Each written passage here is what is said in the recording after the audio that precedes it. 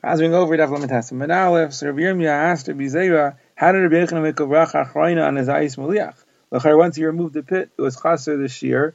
So Rabbi Zera said back, you don't need a shear of a kazayis gadol, you only need a shear of a kazayis beinoni. And the one they brought to Rabbi Yochanan was a kazayis gadol, so even when you remove the pit, it still had the shear. Like it says in the Mishnah that when they talk about a kazayis, it's not a small one and it's not a big one, it's an average one.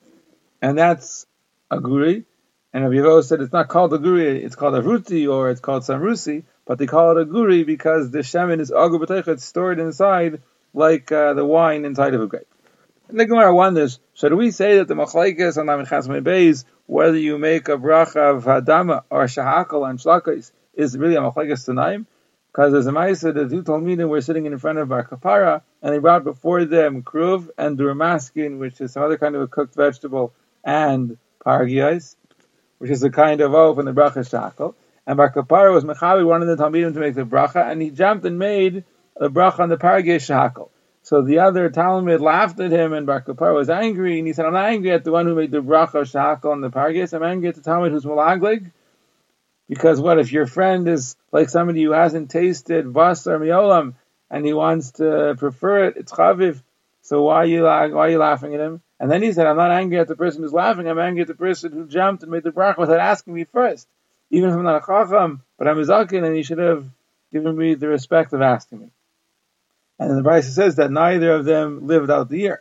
But what was the machlekes? Whether they should have made the bracha on the pargiais first shahakal or on the shlakos first? Is the machlekes not that the mevarich who made the shahakal felt that they're both shahakal, and therefore he should choose the one that's chaviv to him, and the one who was mulaglik felt that the shlakos is adam, and he should have made a bracha on that first. The Gemara says no. Everyone agrees that they're both shahakal, and the machlekes was whether you should make the bracha on what's chaviv first, or whether you should make a bracha on the kruv first, because it's zayin, it fills yap. Rabbi Zera said that when we were learning by Rav Huna, he told us that on a head of turnip, when you cut it up into big pieces, you make hadam, and into small pieces, so you've ruined it, you make a shahakal.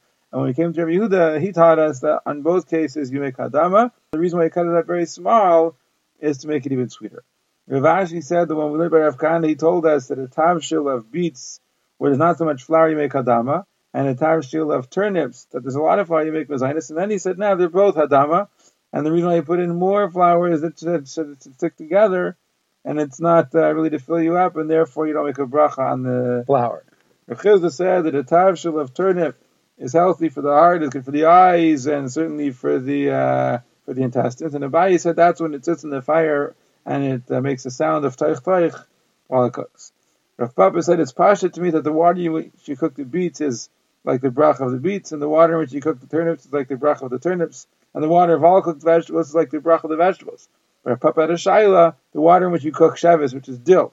Do you say that it's there to give flavor to the water and you make a dama in the water, or is it to remove the zuama from the water and therefore it's shakal? Brings a raya. It says in the Mishnah that shevis, once it gets tam into the pot, so then it loses the kedusha of truma, and it's no longer matame to maseichlin. So you see that essentially the purpose is that it should give flavor into the water. Rashi said that on a piece of toast in a bowl, you make a bracha on it hamaitzi and not on a shalem. And it's not like Rabbi Chia, because Rabbi Chia says when you make a bracha, you have to make a bracha that it should be finished with the pas as you're breaking the pas. So on that, Rava asks, if you're only making the bracha on it after you've already broken it, so then why not make a bracha on the toast? Anyway, you're making the bracha after it's broken. So rather, Rava says it must be that on a shalom you're supposed to make the bracha and only break it after you complete the bracha.